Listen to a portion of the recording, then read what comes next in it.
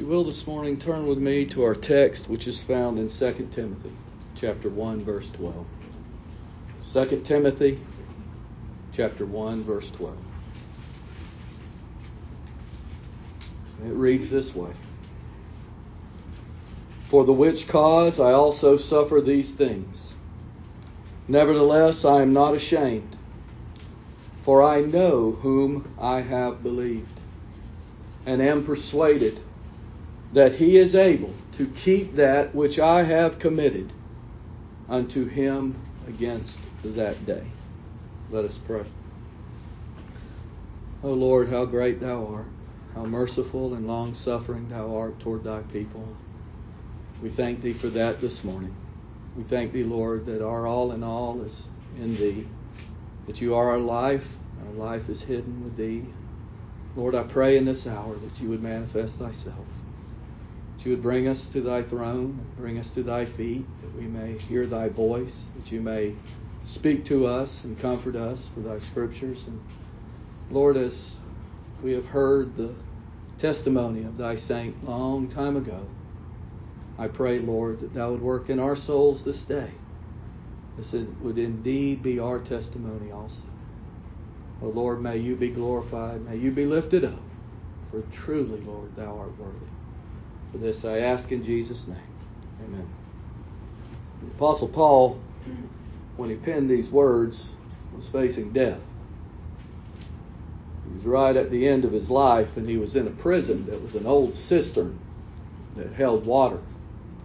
And it only had a hole in the top of it, and that was it. There was no way in, there was no way out, and all the prisoners were let down. There was no way they could escape. And Paul was sitting in there as he was awaiting execution. And he wrote this last letter that he would write in his life. And he wrote it to one that was beloved in the truth, Timothy. And Timothy was a very scared young man at this time. And Paul, as he was about to move off the scene, and we know that if you just turn your page over and you look at chapter 4, Paul says some things in chapter 4. He says in verse 6, he says, for I'm now ready to be offered. Paul knew that his time had come. This was not the earlier time in his life when he was in the prison at Rome and he was allowed visitors to come and go and he had more liberties. That wasn't the case anymore. He was awaiting death. And he says, I'm now ready to be offered, and the time of my departure is at hand. It's imminent. And the imminence of his departure was put upon him. I thought about that this week long and hard. You know, with COVID-19 in the midst of us, I have watched, after every week it seems like I'm always getting news that somebody in my life has died of COVID-19. It's been that way probably for the last 2 or 3 weeks. This week was no exception. Somebody that in my life I have crossed paths with, or they were instrumental or part of my life in some way. And it makes you really start to think. And then yesterday, as I watched some of the things on TV about 9/11, I started to think. And I started to think about that day 20 years ago. And that 2,300 and some odd people, when they got up that morning, I venture to say they did not know that before that day was over, they would be in eternity. We all go about our days that way, with no weight upon the soberness that we're in the hands of an almighty sovereign God. We go day in and day out, and we don't give much thought or weightiness to that this could be the day that we are in eternity, that we are known as we are known.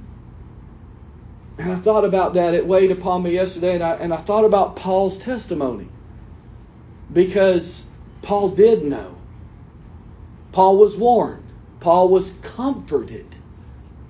He's about to be beheaded. And yet, in these last hours, and it was right shortly after this letter was done, that Paul would die. And as he wrote these things, I'm now ready to be offered, and the time of my departure is at hand. I have fought a good fight. Paul looked back in his life, and he looked at where the Lord had brought him. And what he doesn't see is the church that he persecuted.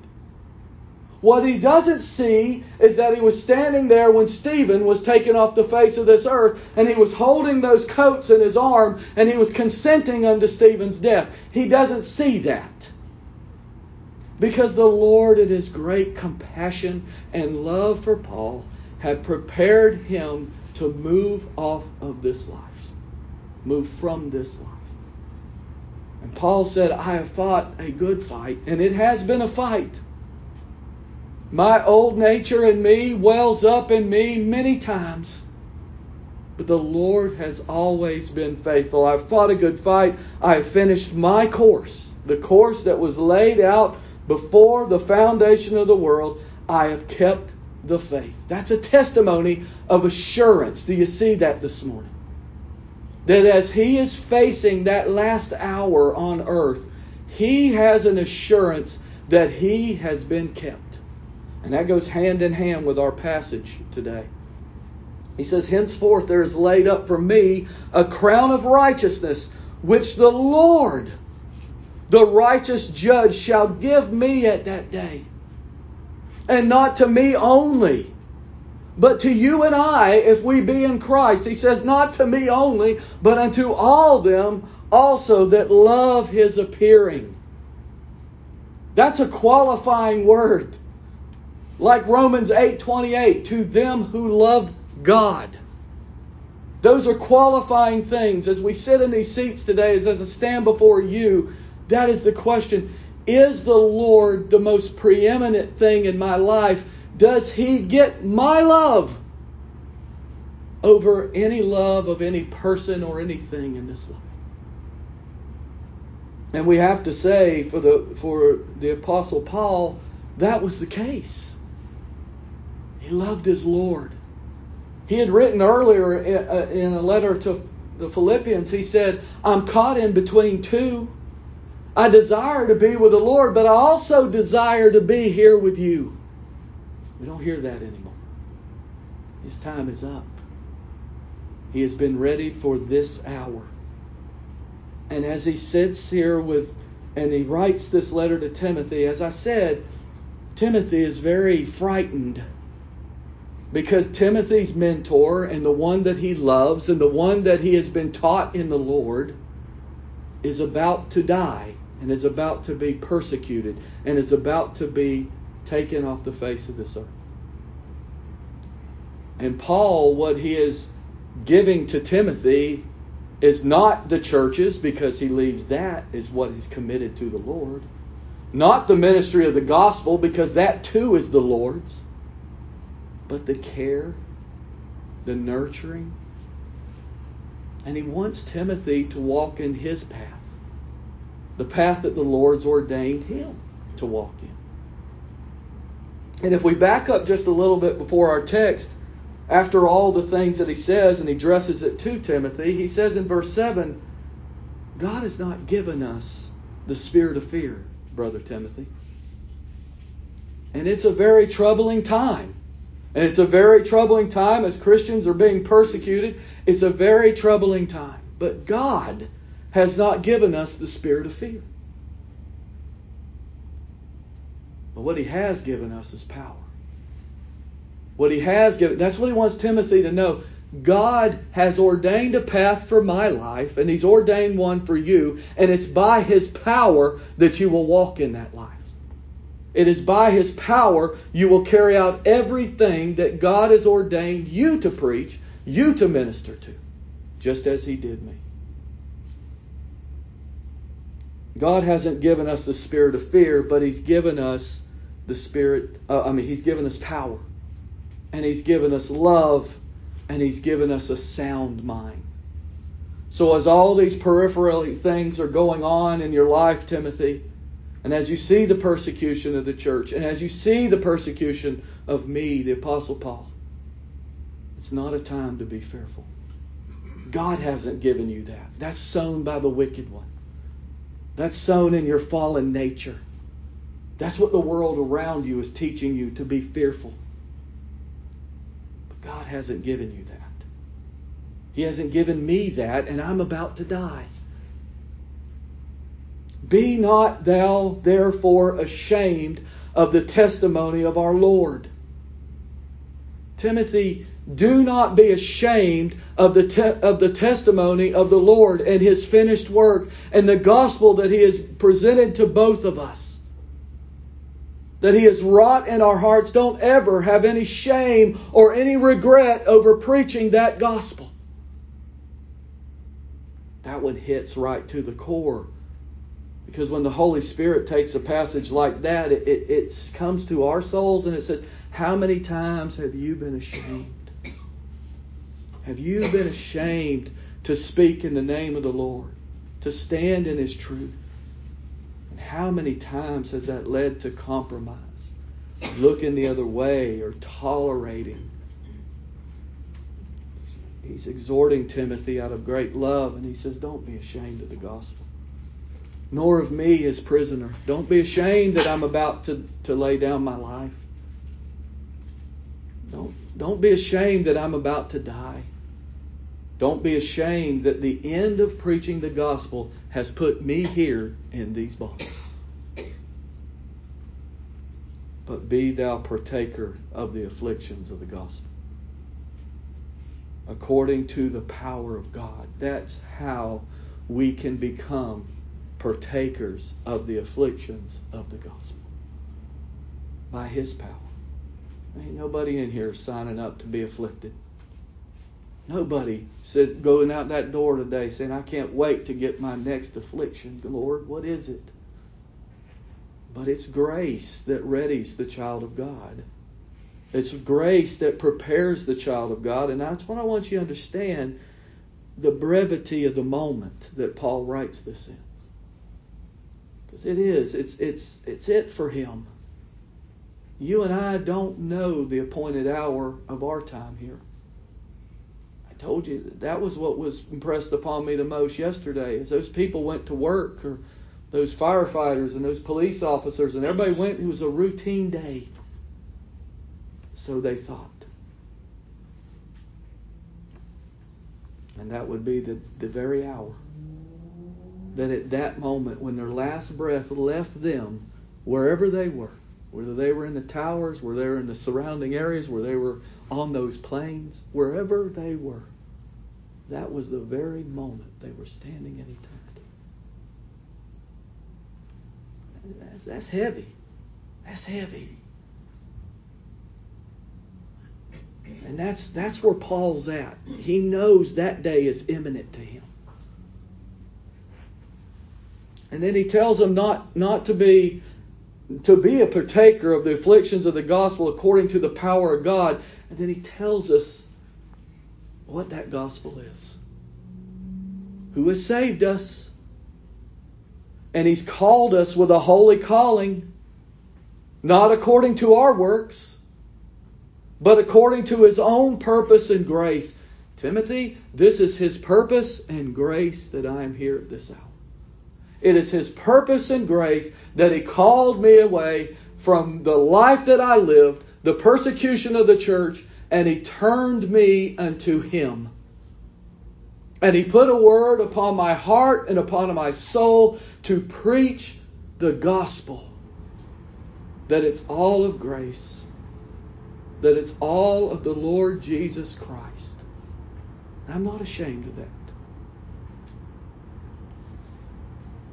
His own purpose and grace, which was given us, the church, Paul and Timothy, in Christ Jesus, before the world began. See, it was predestinated in eternity. But here's the beauty of it. The very next verse tells us it must be lived and experienced in time. Nobody is taken to heaven that has not experienced grace. I don't care how young they are. I know that's hard to understand, but that's what the Bible tells us. Is now made manifest by the appearing of our Savior, Jesus Christ, who has abolished death. That's why Paul's not worried about death, because it's been abolished in his Lord and Savior, Jesus Christ, when He came out of that grave. And it guaranteed for Paul, and Paul wrote that, it guaranteed everything. It guaranteed his resurrection. It guaranteed his eternity. It guaranteed his life. It guaranteed his life after this. It guaranteed everything because of Him. He's abolished death, and He's brought life and immortality. How can you speak of immortality when you're about to die? Because He's not talking about life here on earth. He's talking about eternal life in Jesus Christ our Lord. He's brought life and immortality to light through the gospel. Through the gospel. The hearing of the gospel. The quickening of the gospel. Whereunto I am appointed a preacher and an apostle and a teacher of the Gentiles. Those were his titles. And then we come to our text. For the which cause, as I've been a preacher of the word, I've suffered many things. Nevertheless, I'm not ashamed. He reiterates it again. There's no shame. There's no regret. As I said, we get older. We look back in our life and we start to regret things. And I tell you, if he's allowed to go in the flesh, he's going to regret being there that day with Stephen. He's going to regret persecuting the church. But in Christ Jesus, we have no regrets. For that is what Christ has done and formed in our life. This is our testimony. Is it yours? In the face of imminent death. And you and I hope you know, from the moment we've been born, we've been dying. And that day is appointed for every one of us in here.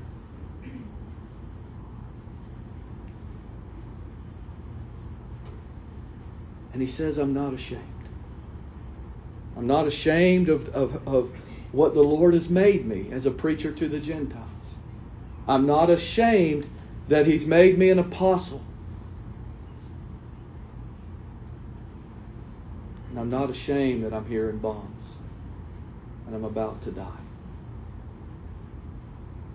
And then He tells us why He's not ashamed. And you know, I chuckle sometimes. I listen to religious conversations. I hear them sometimes at work. I hear them from family members. And they all go around asking people what they believe. Or they reach somebody in the supermarket and they want to know what they believe. I don't care what you believe. I really don't. I don't care what anybody believes. I'm with the Apostle Paul, who says, I know whom I have believed. I want to know if you believe a whom. That's it. Do you believe in the Lord and Savior Jesus Christ? Is that your testimony? Or are you too busy running around telling everybody what you believe? Doesn't matter. Paul ain't going to tell you what he believes. He's going to tell you who he believes. It's a person.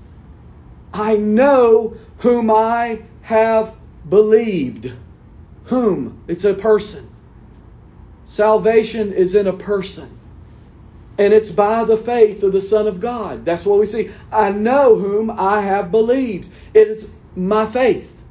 The faith that the Lord has imputed to me. But is it my faith? You know, I'm going to quote this. He said in Galatians 2:20, I'm crucified with Christ. Nevertheless, I live. Paul's living right now. He's living in these last hours of his life. Just as much as he's living when he penned those words to the Galatians. He is living. I live right now. Yet not I, but Christ lives in me. And the life which I now live in the flesh, as I live here in this prison cell, I live by the faith of the Son of God, Yes, it is his faith. But it is gifted to Paul, therefore it is his faith. It's not by any other claim. It's not I have faith and I believe. No, it's because of the person of Christ. It's because it's his faith. Who loved me and gave himself for me. That's his testimony. It was early in his life. It's his testimony now. I know whom I have believed. I know. I'm absolutely convinced. And Paul's told us that his whole life. His whole ministry he's told us that. In 1 Corinthians 2:12 he said, I determined not to know anything among you save Jesus Christ and Him crucified. That's all I want to know. You say, well, Paul knew about tents. Yeah. You'll never hear him preach about tents. He preached about his Lord and Savior, Jesus Christ. Because that's who he knew. He was convinced that Christ was his Savior. Christ was his life. Christ was his all in all. Even to the very end. In his heart, in his entire being, he knew it was Christ. He wrote that to the Romans in 10:9. He said that if thou confess with thy mouth the Lord Jesus and shalt believe in thy heart that God has raised him from the dead, thou shalt be saved. It's a heart knowledge. It's not a head knowledge. Lots of people have head knowledge. You can get a lot of head knowledge in seminaries. Head knowledge. No heart knowledge. That comes from the Holy Ghost. That comes from the Lord Himself, the Lord and Savior, Jesus Christ. It comes from the Father. You would not have that understanding, Peter, if my Father hadn't revealed it to you.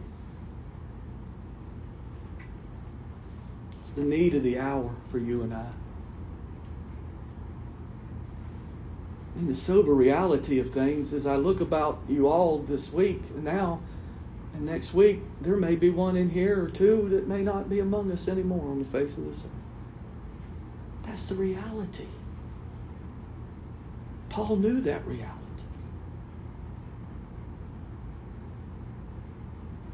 And it wasn't scary for Paul. It wasn't frightening. You know why? Because he knew who he believed. He knew his Savior. He knew the one who performed all things for him. He knew Him. And that's what that faith does. It knows the Lord. It honors the Lord. It worships the Lord. In His rightful place, exalted. He must increase. I must decrease. And that knowledge that Paul said was the most excellent thing that he had on the face of this earth. Did you know that? Can you say that this morning? Can I say that this morning? That the most excellent thing that I have on the face of this earth is the knowledge of the Lord Jesus Christ. You don't believe me? Turn over to Philippians 3. I think he tells us that in Philippians 3.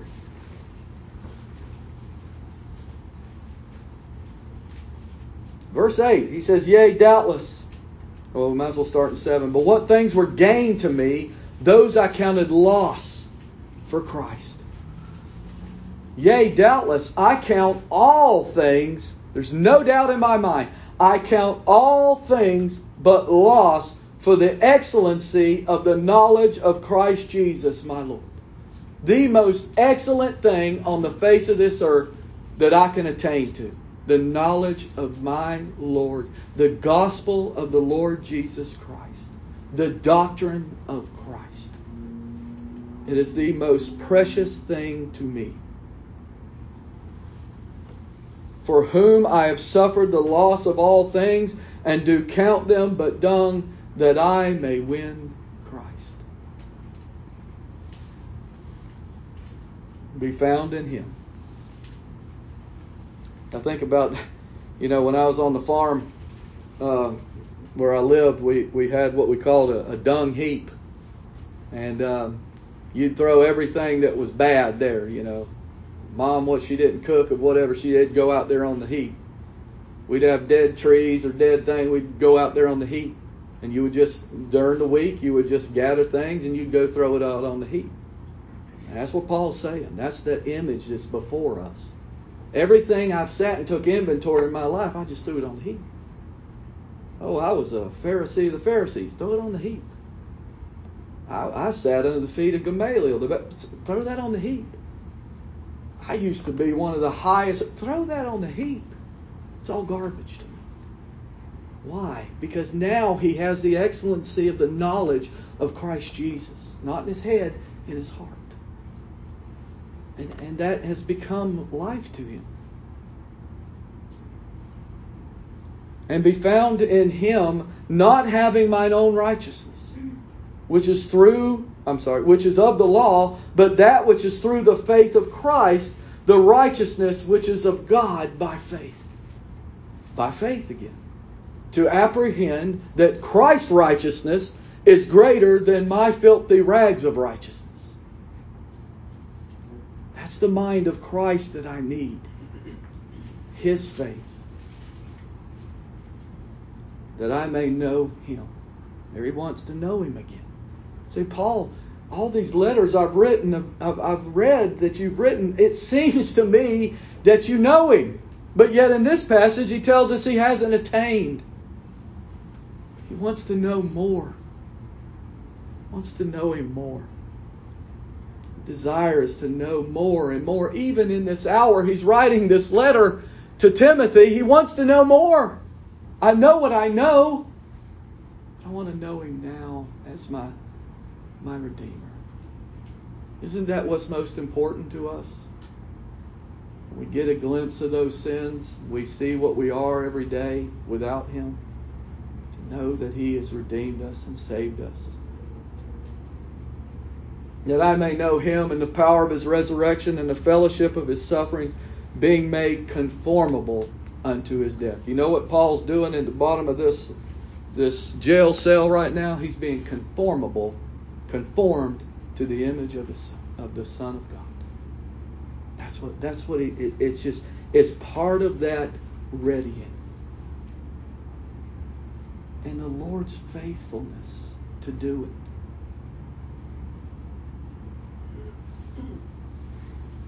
it. Yeah, I know whom I believe. I know who it is.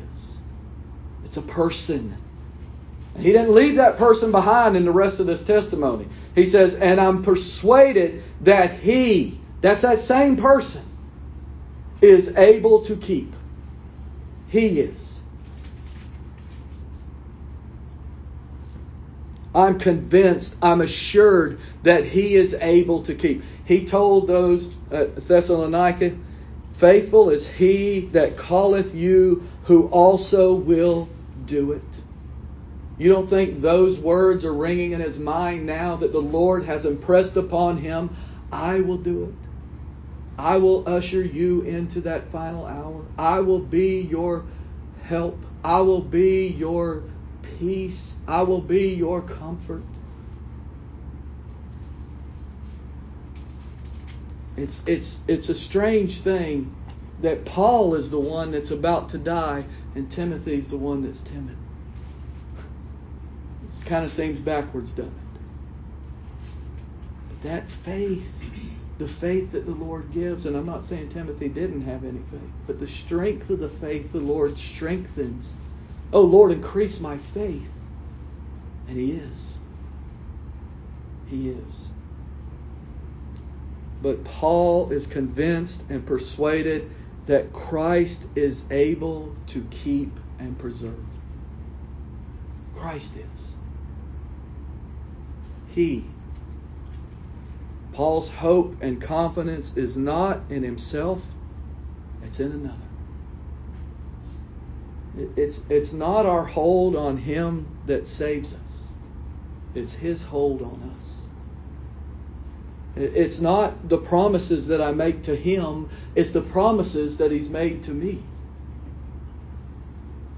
It's not by works of righteousness, what He told us, not of works of righteousness what we have done, but it's His righteousness that we trust in by the faith that He gives us to trust in. Because left to ourselves, That's what we see this morning. One doesn't trust, one does.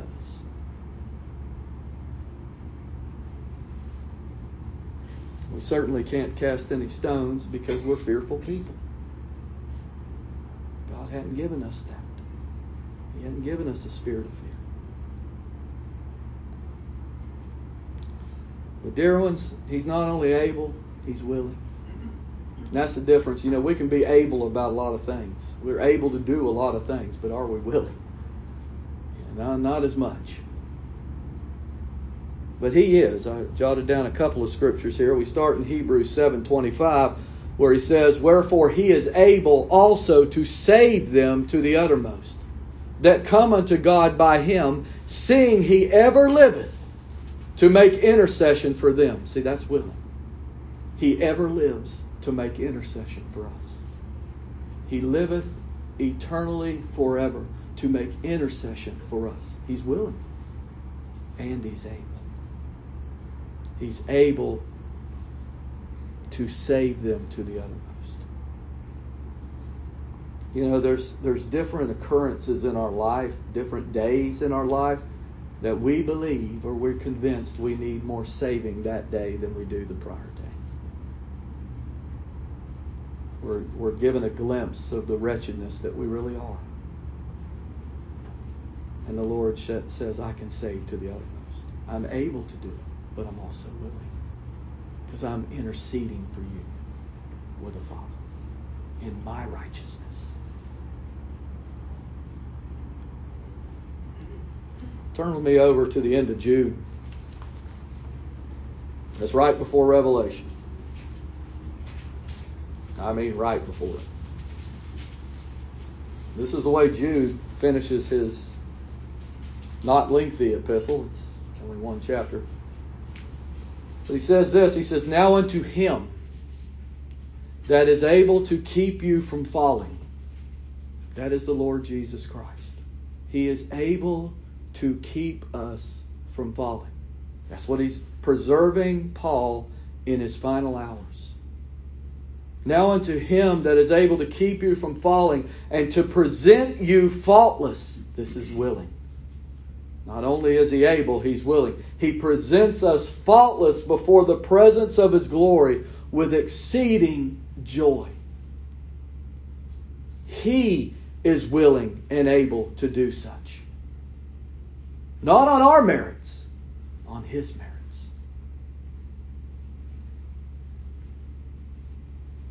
To the only wise God, our Savior, be glory and majesty, dominion and power, both now and forever. Amen. Paul tells us in Philippians 3, at the end in verse 21, he says, speaking of the Lord changing our vile body, he says, "Who shall change our vile body that it may be fashioned like unto His glorious body?" Now, you don't think a lot of that, usually at resurrection time, but what a glorious Lord to provide from cradle to grave and beyond. And then he says, according to what? According to the working whereby He is able to subdue all things unto Himself. I put that one in there for that subdue all things. Those thoughts we have, those wayward thoughts that are not of the gospel, He is able to subdue those. He is able to put those down. He is able to subdue the fearfulness that we have. He's able to subdue the thoughts of doubt. I mean, those words that Paul wrote, yea, doubtless. Doubtless. That is a blessed mercy, isn't it? To be preserved to the end with no doubts. I know whom I believe, and I am persuaded that He is able to keep. He is. And praise be to God that He does. But what is He keeping? Well, we know we're preserved in Christ Jesus. Paul's testimony in this letter shows us that the preservation of the saints. That which I have committed unto Him, against that day. I've already hinted on that. It's Christ's work in us. It's Christ's faith, but it's ours. It is us that is believing, but it's by the gift of Christ. Yes, Christ is in us. But Paul says there's something that I've committed unto Him against that day. And it's like our lives are a paradox here. A Christian life is a paradox. It's paradoxical. We're dead, yet we're living. We sorrow, yet we have joy. We believe, yet it's His faith. Everything in our lives is paradoxical. But Paul said that he is committed, that the Lord is able to keep that which He has committed unto him against that day. And I hinted on that earlier. He's not telling Timothy that I want you to take over the churches. I want you to do that. No. He has left that in the hands of his Lord. I think about that, as I'm 51 years old now, I start to think more about that day, and I think about my family, and I think about things that I leave behind, and I think about, and the Lord has to stop me and say, no, you're not their caretaker. I am. I will take care of them. And that has to be committed unto Him. That has to be in His hands. How is that? By His faith. That's how. There's nothing in me that can do that.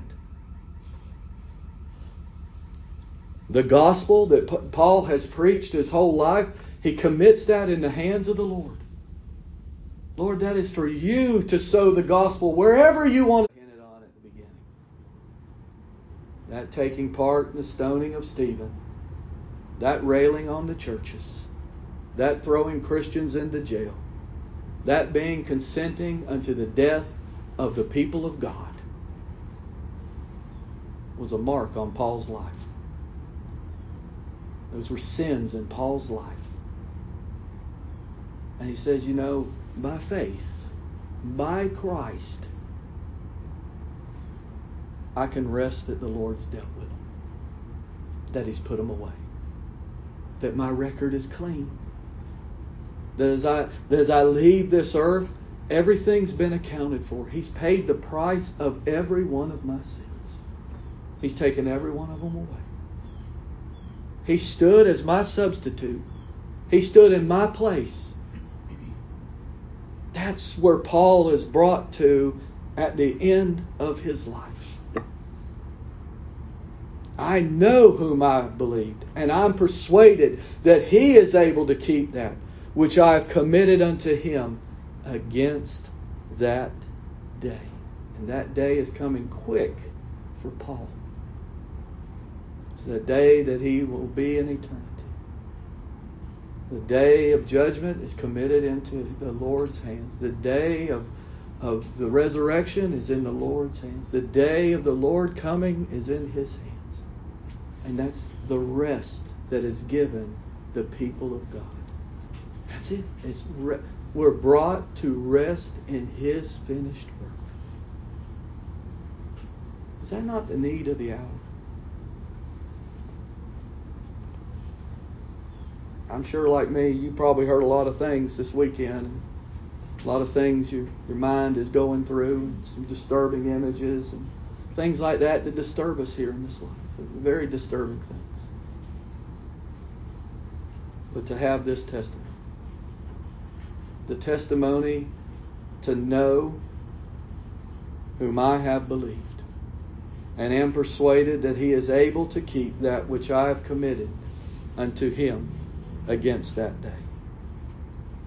Hold fast the form of sound words which thou hast heard of me, in faith and love which is in Christ Jesus.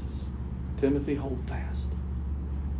That good thing which was committed unto thee, keep by the Holy Ghost which dwelleth in us. By the Holy Ghost. He reminds him again, we're kept by the power of God. May the Lord impress that upon us now in this hour and as we go from this place. Dear Heavenly Father, add Thy power and Thy clarity. For this I ask in Jesus' name.